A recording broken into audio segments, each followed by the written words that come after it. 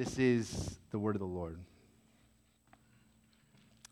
Now the Philistines had gathered all their forces at Aphek, and the Israelites were encamped by the spring that is in Jezreel.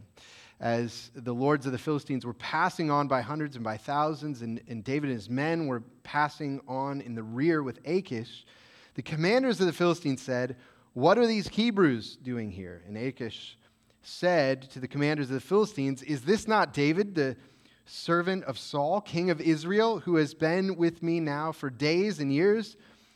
And since he deserted to me, I have found no fault in him to this day."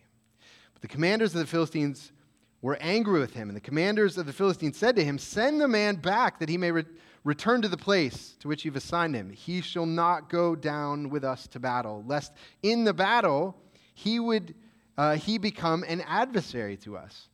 How could this fellow reconcile himself to his Lord? Would it not be with the heads of the men here? Is not this David of whom they sing to one another in dances? Saul has struck down his thousands, and David his 10,000s. Then Achish called David and said to him, "As the Lord lives, you have been honest. And to me it seems right that you should march out and in with me in the campaign, for I have found nothing wrong in you from the day of your coming to me to this day. Nevertheless, the lords do not approve of you. So go back now and go peaceably, that you may not displease the lords of the Philistines." And David said to Achish, "But what have I done? What have you found in your servant from the day I entered your service until now, that I may not go and fight against the enemies of my lord the king?" And Achish answered David and said, "I know that you are as blameless in my sight as an angel of God. Nevertheless, the commanders of the Philistines have said, 'He shall not go up with us to the battle.' Now then arise early in the morning with the servants of your Lord who came with you, and start early in the morning and depart as soon as you have light." So David set out with his men early in the morning to return to the land of the Philistines, but the Philistines went up to Jezreel. The grass withers and the flower fades, but the word of our God will stand forever. Let's pray together. Father in heaven, we thank you for your holy word, and it is our desire as we gather here in worship to live our lives under the rule of your holy word. And so, Lord, we pray for your Holy Spirit to come now and direct us, the same Spirit who first inspired the writing of these words, that he would now come and teach us, and that through these words you would lead us both to trust in the grace of Jesus and to obey him and to follow him wherever he calls us. So, Lord, we open our minds and our hearts to you now in Jesus' name. Amen. Amen. You may be seated. So we've been reading through the final chapters of the Old Testament book of 1 Samuel, and I want to just give a brief summary of what's happening in this section of 1 Samuel and really how it relates to the Bible as a whole. And basically what we're reading about is David, who's the true king of Israel, is in exile among the Philistines. And the theme of exile is when you're kicked out of your land and you're forced to go live as a foreigner in another land.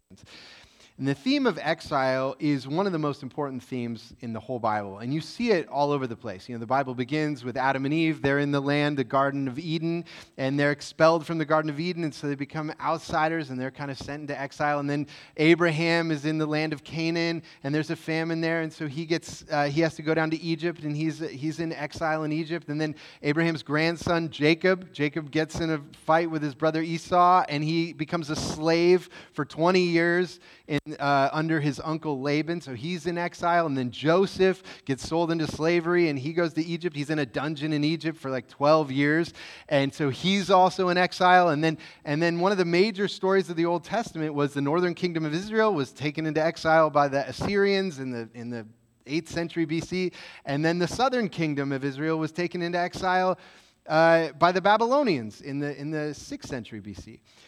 Over and over again, the storyline of the Bible is that God's people are taken into a foreign land, and they're transformed, and then they return home. That's the repeated storyline. And so in this section of 1 Samuel, David has his own exile. He's forced out of Israel by the former King Saul, and he's forced to live for years among the Philistines, who are the enemies of God's people. They're violent, and they're wicked, and they worship false gods. And so I think this story has some interesting insights about how does David conduct himself among the Philistines while he's in exile. And this is a relevant topic to us because the Bible says not only that David was in exile, but it says that actually all of us as Christians, we live our lives as exiles. We're in like a foreign land. We're like strangers in a foreign land. This is how it says in 1 Peter 2, verse 11 and 12 says, "Beloved, I urge you as sojourners and exiles to abstain from the passions of the flesh, which wage war against your soul. Keep your conduct among the Gentiles," that's kind of like your conduct among the Philistines, "honorable, so that when they speak of you as evildoers, they may see your good deeds and glorify God on the day of visitation." We are living life among the Philistines. And I'll tell you, that's especially true in a place like Bellingham. I love Bellingham. I love living here. I love the people here. I love not just people in our church and that are fellow Christians. There are many people that are not Christians that I love here. But also, the culture that we're immersed in is largely people who don't see the world the way we do and as Christians. And many people are very hostile to the way Christians view life and view the world and view society. And so we are like David, living in the land of Philistines in exile. And so, how are we supposed to live in exile? Well, I think this passage has a number of helpful insights. And so I want to point out 4 kind of charges this passage gives to us from 1 Samuel 27. And I'll tell you what they are. This is what they are, okay? 4 charges. First, fight alongside co-belligerents. Expect rejection from the world. Remember our true loyalty to God's kingdom. And trust the purposes of the Lord. Okay, 4 kind of commands, charges that this gives us to fight alongside co-belligerents. I'll explain what that means. Expect rejection from the world. Remember our true loyalty to God's kingdom. And trust the purposes of the Lord. So these 4 insights for us about how do we live our life among the Philistines. And I think insightful passage for us this morning. So, first of 4, this is it. The first, that we should fight alongside co-belligerents. We should fight alongside co-belligerents. I'll explain what I mean by that. Now, the reason I say fight is because the setting of this story is really a conflict between Israel and the Philistines. The Philistines are the neighboring peoples to the Israelites. You see there in verse 1 how it says, "Now the Philistines had gathered all their forces at Aphek, and the Israelites were encamped by the spring that is in Jezreel." Now, these two cultures, for a large portion of the Old Testament, the Israelites and the Philistines were at war with each other. There was constant conflict that was happening, really for centuries. And the image of warfare is not just the kind of armed warfare that happens in the Old Testament between the Israelites and the neighboring nations, but the Apostle Paul says that we too as Christians are a part of a warfare. Ephesians 6:11 and following puts it this way. It says, "Put on the whole armor of God, that you may be able to stand against the schemes of the devil. For we do not wrestle against flesh and blood, but against the rulers, against the authorities, against the cosmic powers of this present darkness, against the spiritual forces of evil." And really, you find in other places that Paul said that one of the main things he was at war about was the ideas that were directing the society around him. He says we take every thought captive to Christ. And so it's not just an armed combat, but it's a combat of ideas is part of the warfare that the church was a part of. And I know that, differing people have kind of views on the culture war and how should we go about a culture war, but a culture is really just the summation of human life and its activities. And so there's no question that the Bible is describing a kind of cultural warfare that the church is a part of in society. But what's interesting in this passage from 1 Samuel is the character of Achish. And you see that Achish is first mentioned there in verse 2, where it says, as the lords of the Philistines were passing on by hundreds and by thousands, and David and his men were passing on in the rear with Achish. Now, Achish, we learned about a couple chapters back, is the son of the king of Gath. Gath is basically the capital city of the Philistines, so he's the son of the king. And Achish has become an advocate for David. Achish likes David. And you see how he talks about David there in verse 3. It says, the commanders of the Philistines said, what are these Hebrews doing here? And Achish said to the commanders of the Philistines, is this not David, the servant of Saul, king of Israel, who has been with me now for days and years? And since he deserted to me, I have found no fault in him to this day. And so David's become Achish's bodyguard, and they've developed a relationship, and David has become someone that Achish trusts. And I think the relationship between David and Achish is interesting because we're going to see later that David has not become a Philistine. And Achish has not become an Israelite. Yet in some sense, Achish says, David's with me. I've become friends with him. And that's what I mean by we fight alongside co-belligerents. Achish is a co-belligerent for David. And what do I mean by co-belligerent? Well, Francis Schaeffer was a pastor and kind of a cultural philosopher in the 20th century who wrote a lot about how Christians should live in kind of the late modern world. And he talked about the difference between co-belligerents and allies. And what Schaeffer says is that allies are people you usually have a substantial amount of commonality with. And so he said, for example, Christians should be working alongside other churches where you have a huge overlap of the kingdom of God and things that we believe about the Bible and we think about ethics. And so there's a lot of commonality to work together and say we are on the same team. But a co-belligerent is someone who can differ with you on countless important matters, but you can work together to fight one common enemy. And so allies are people that are on the same team, but co-belligerents are not. And David and Achish were not allies. And David's clear about that. We're going to talk about that later. But Achish was a co-belligerent. And so during our exile, we should expect that we're going to find co-belligerents among the Philistines who have common cause with us and agree with some of the things that we think about the world. And so I'll give you an example of a co-belligerent. I read a book recently by Louise Perry. She's a British journalist, not a Christian, and she's a post-liberal feminist. And side note, you might be like, what does post-liberal mean? Well, basically what it means is classic liberalism was a way of viewing society that put a lot of emphasis on the personal autonomy of the individual. It basically says, individuals should be able to do whatever makes them happy as long as it doesn't hurt anyone else.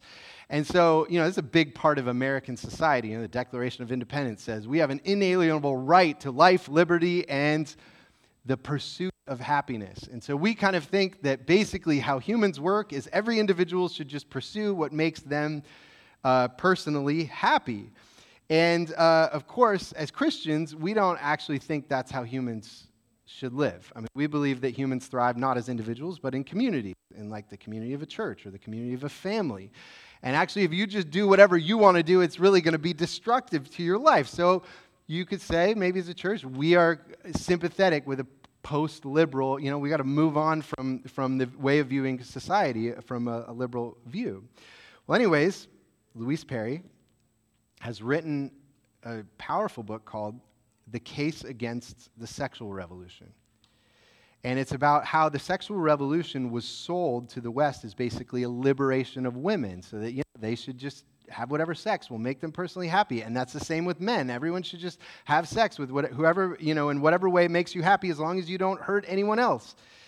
And she says it's gone terribly for women, and it's gone terribly for children. Children and women have been hurt the most because of the sexual revolution.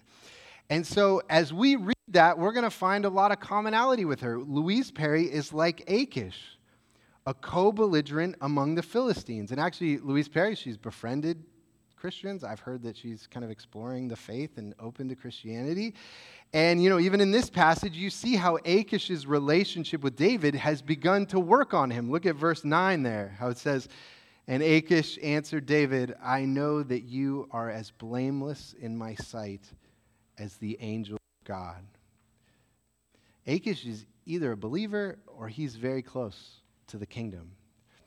And so what happens is a person like Louise Perry, we're going to be like, we could have a lot of commonality if we were trying to seek, legislation to stop the mistreatment of women in the pornography industry, for example. It's something she's very against, something that we would be very against. We'd find a lot of commonality there.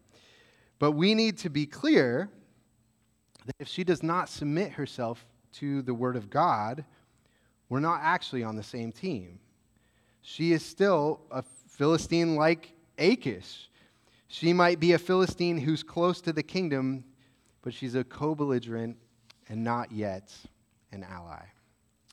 And so the first piece of advice from this passage is fight alongside co-belligerents. These are people who may not be believers, but who will be, whoa, I got some new lighting here. Did the lighting just change? Is something? Okay, I'm blue now. Okay. All right, so, there we go. That's good. That's a good color. So how's my face? Okay, all right. There we go. Okay, so these are people who are not believers, but who will be friendly to our understanding of the world, and we should welcome those relationships. But of course, when David was living among the Philistines, not everyone was friendly to him. And so that leads to our second point, is that we should expect rejection from the world. So we fight alongside co-belligerents, but also we should expect rejection from the world. And so here's David. He's intermingled with the Philistine army, and even though Achish is saying, David's a good guy, we should trust him, the other Philistines do not feel that way about David. And you see what they say there in verse 4. But the commanders of the Philistines were angry with him. And the commanders of the Philistines said to him, "Send the man back, that he may return to the place to which you have assigned him. He shall not go down with us to battle, lest in the battle he become an adversary to us." And so these commanders know David is a warrior. And so here's David. He's in the Philistine army, and he's going to war with his own people, and he is their king. What's he going to do when he goes to war with his own people and he's their king? They think he's going to turn and start fighting against us. And you know what? They're right. That's exactly what he would do if he went into war with them. And he's not going to fight against the Israelites. He's their king. He's protecting the Israelites. And so these Philistines reject David because they know he is their enemy. In some ways, they're more clear-headed than Achish is. Achish thinks, I can be a Philistine and be friends with the enemy. And the commanders of the army say, no, you can't. It doesn't work like that. And what this reminds me of is Friedrich Nietzsche was a philosopher in the 19th century. He's famous for saying God is dead. And one of Nietzsche's main arguments was that he was criticizing all kinds of kind of modern people who had said, we believe in science now. We don't believe in all the miracles of the Bible. But what we want to do is we want to hold on to the morality of the Bible. So we're going to, we don't believe in the miracles, but we're still going to be Christian people who have Christian morals. And Nietzsche said, you can't do that. If Christianity is wrong, the whole thing's a plague. And we need to uproot the whole thing and throw it out and burn it. And we need a whole new vision of humanity being their own God. And so Nietzsche is probably more godless than the Victorians who had denied the faith. But Nietzsche is clear-headed that there is a dividing line. He knows that Christ is at odds with the secular project. And we see that now in our culture. Of course, the effects of Nietzsche has taken a century to really work its way out. But now people don't say things like that, like, oh yeah, we love the church because we want the morality of the church. They say, no, the church is backwards and oppressive. It's not a good place. It's an evil place. And we got to get rid of the morals, the miracles and the morals we've got to get rid of. When God's people are living among the Philistines, we should expect them to reject us and to treat us with hostility. And of course, the New Testament says this over and over again. I mean, Jesus says it repeatedly. Just one example, in the beginning of the Sermon on the Mount, he says, "Blessed are you when others revile you and persecute you and utter all kinds of evil against you falsely on my account. Rejoice and be glad, for your reward is great in heaven. For so they persecuted the prophets who were before you." And the Apostle Paul says this, 2 Timothy 3:12. I mean, these are strong words. "All who desire to live a godly life in Christ Jesus will be persecuted." All who desire to live a godly life will be persecuted.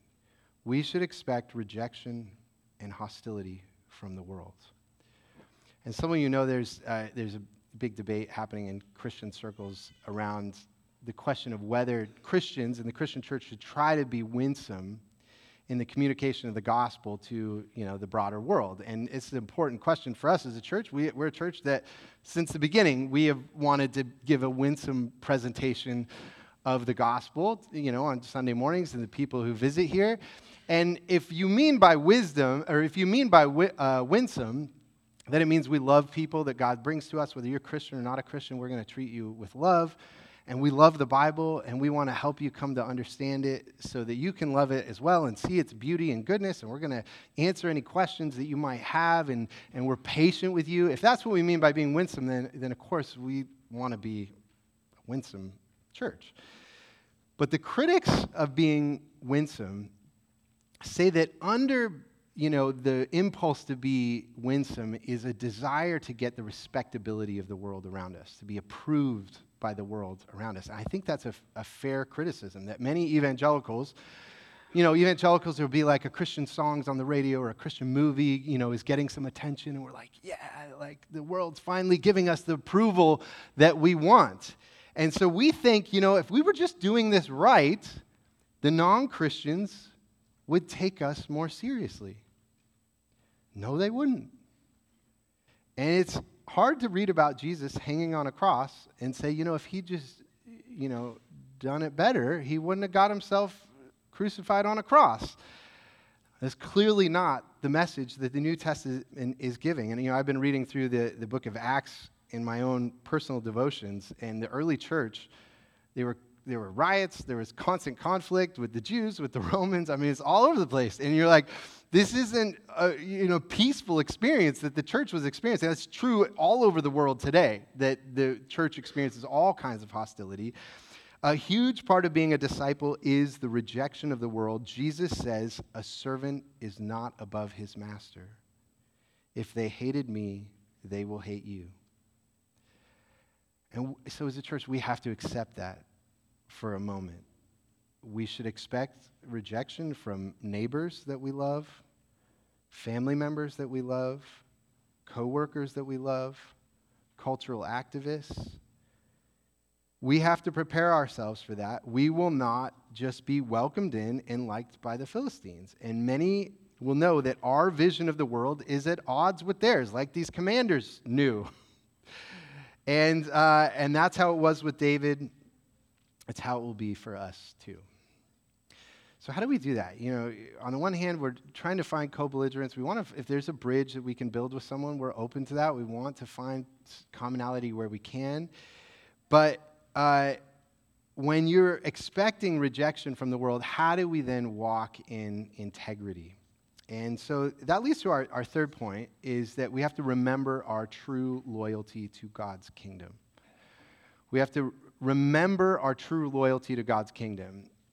Now, I'll tell you, this is an interesting passage because Achish, he really loves David, and he's really pouring it on how honest David is. And you see there in verse 6 how it says, "Then Achish called David and said to him, 'As the Lord lives,'" which, by the way, another mention of Achish is talking about the Lord, and, David's rubbing off on him, and the faith, is working on him. So it says, "As the Lord lives, you have been honest.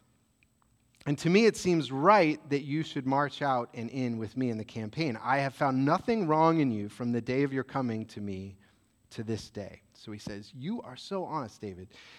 Now, David's response is interesting because you could take it a number of different ways. Look at what David says in verse 8 there. "And David said to Achish, 'But what have I done? What have you found in your servant from the day I entered your service until now, that I may not go and fight against the enemies of my Lord the king? So David says he wants to go fight against the enemies of the Lord his king. Well, who's the Lord his king? Achish assumes it's him. But actually, if you go back just 2 chapters to 1 Samuel 27, Achish was sending David out on these raids, and he thought David was going to fight against his own people, the Israelites, but actually David went to go fight against the nations that Saul was supposed to be fighting against, because the law of Moses had said that, against the Geshurites and the Girzites and the Amalekites. And so David's obeying the law of the Lord. And so in his life among the Philistines, he remembers that his ultimate loyalty is to God's kingdom. And being friends with Achish didn't make him forget who he was. And we absolutely have to do the same thing. And actually, I was just talking with a gal a couple weeks ago who has recently been getting more involved in local politics, and she's been working really closely with the Republican Party. And she saw the Republican Party as co-belligerents, right? They're not allies, but had a lot of common cause with her as a Christian. But in a recent election, the party had compromised on its pro-life position and put forward a candidate who was not opposed to abortion. And this was mainly because they thought in Western Washington you're not going to get votes if you're against abortion. And so if we're going to get this election, we've got to compromise on that issue. And being against abortion, as well as being pro-women and pro-children, has been the unified position of Christians, not just since Roe versus Wade, but for 2,000 years. I mean, this goes way back. This is all Christians from all denominations, all backgrounds, all over the world have consistently said this position. And so because of this, she has to remember her ultimate loyalty is to the kingdom of God. And she said, I can't align with the party any longer. And what she's saying is exactly this, that the Republican Party is like Achish for her, is a co-belligerent. There's some common commonality, but the Republican Party is still a part of the city of man.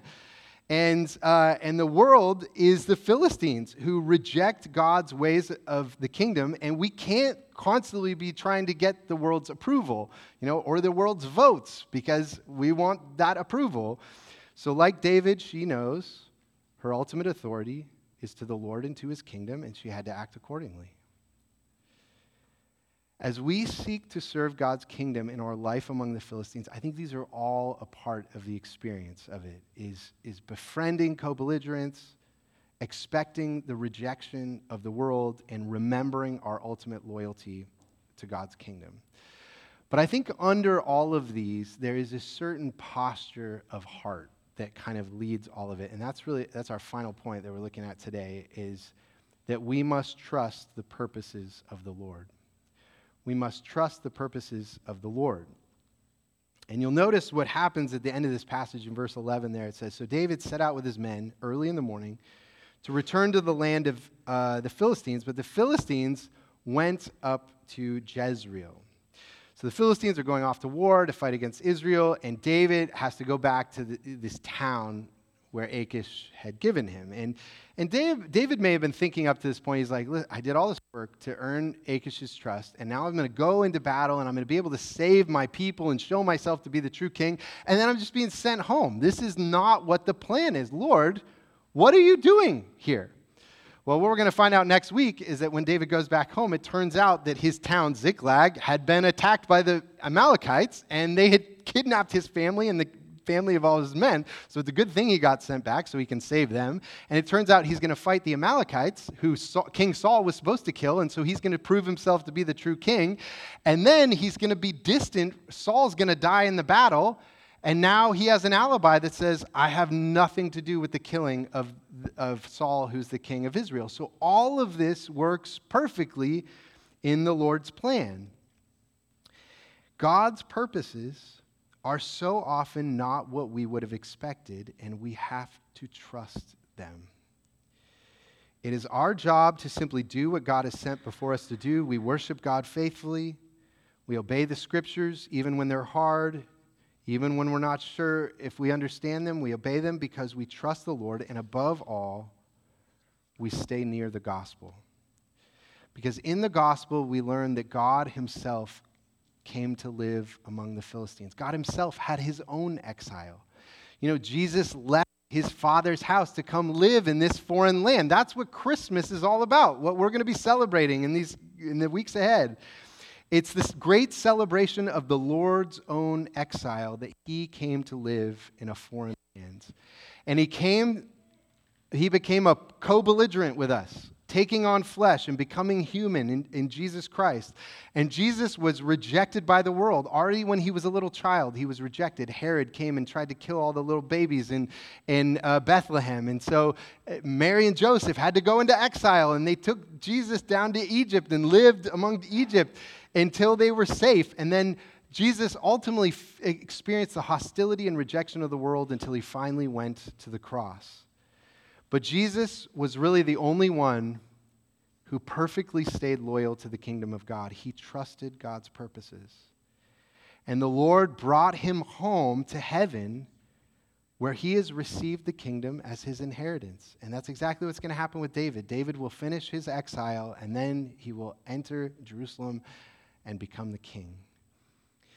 And so we should not be surprised to find ourselves living among the Philistines.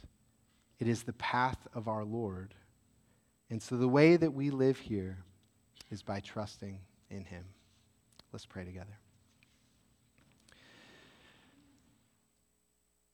Father in heaven,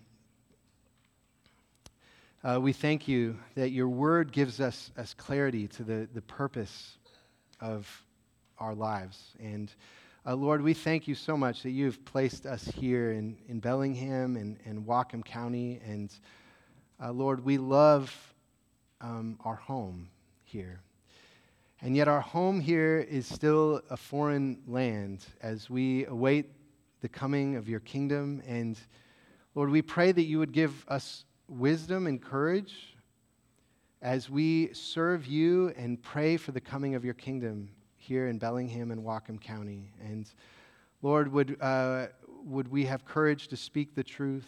Would we have no fear of the rejection of the world?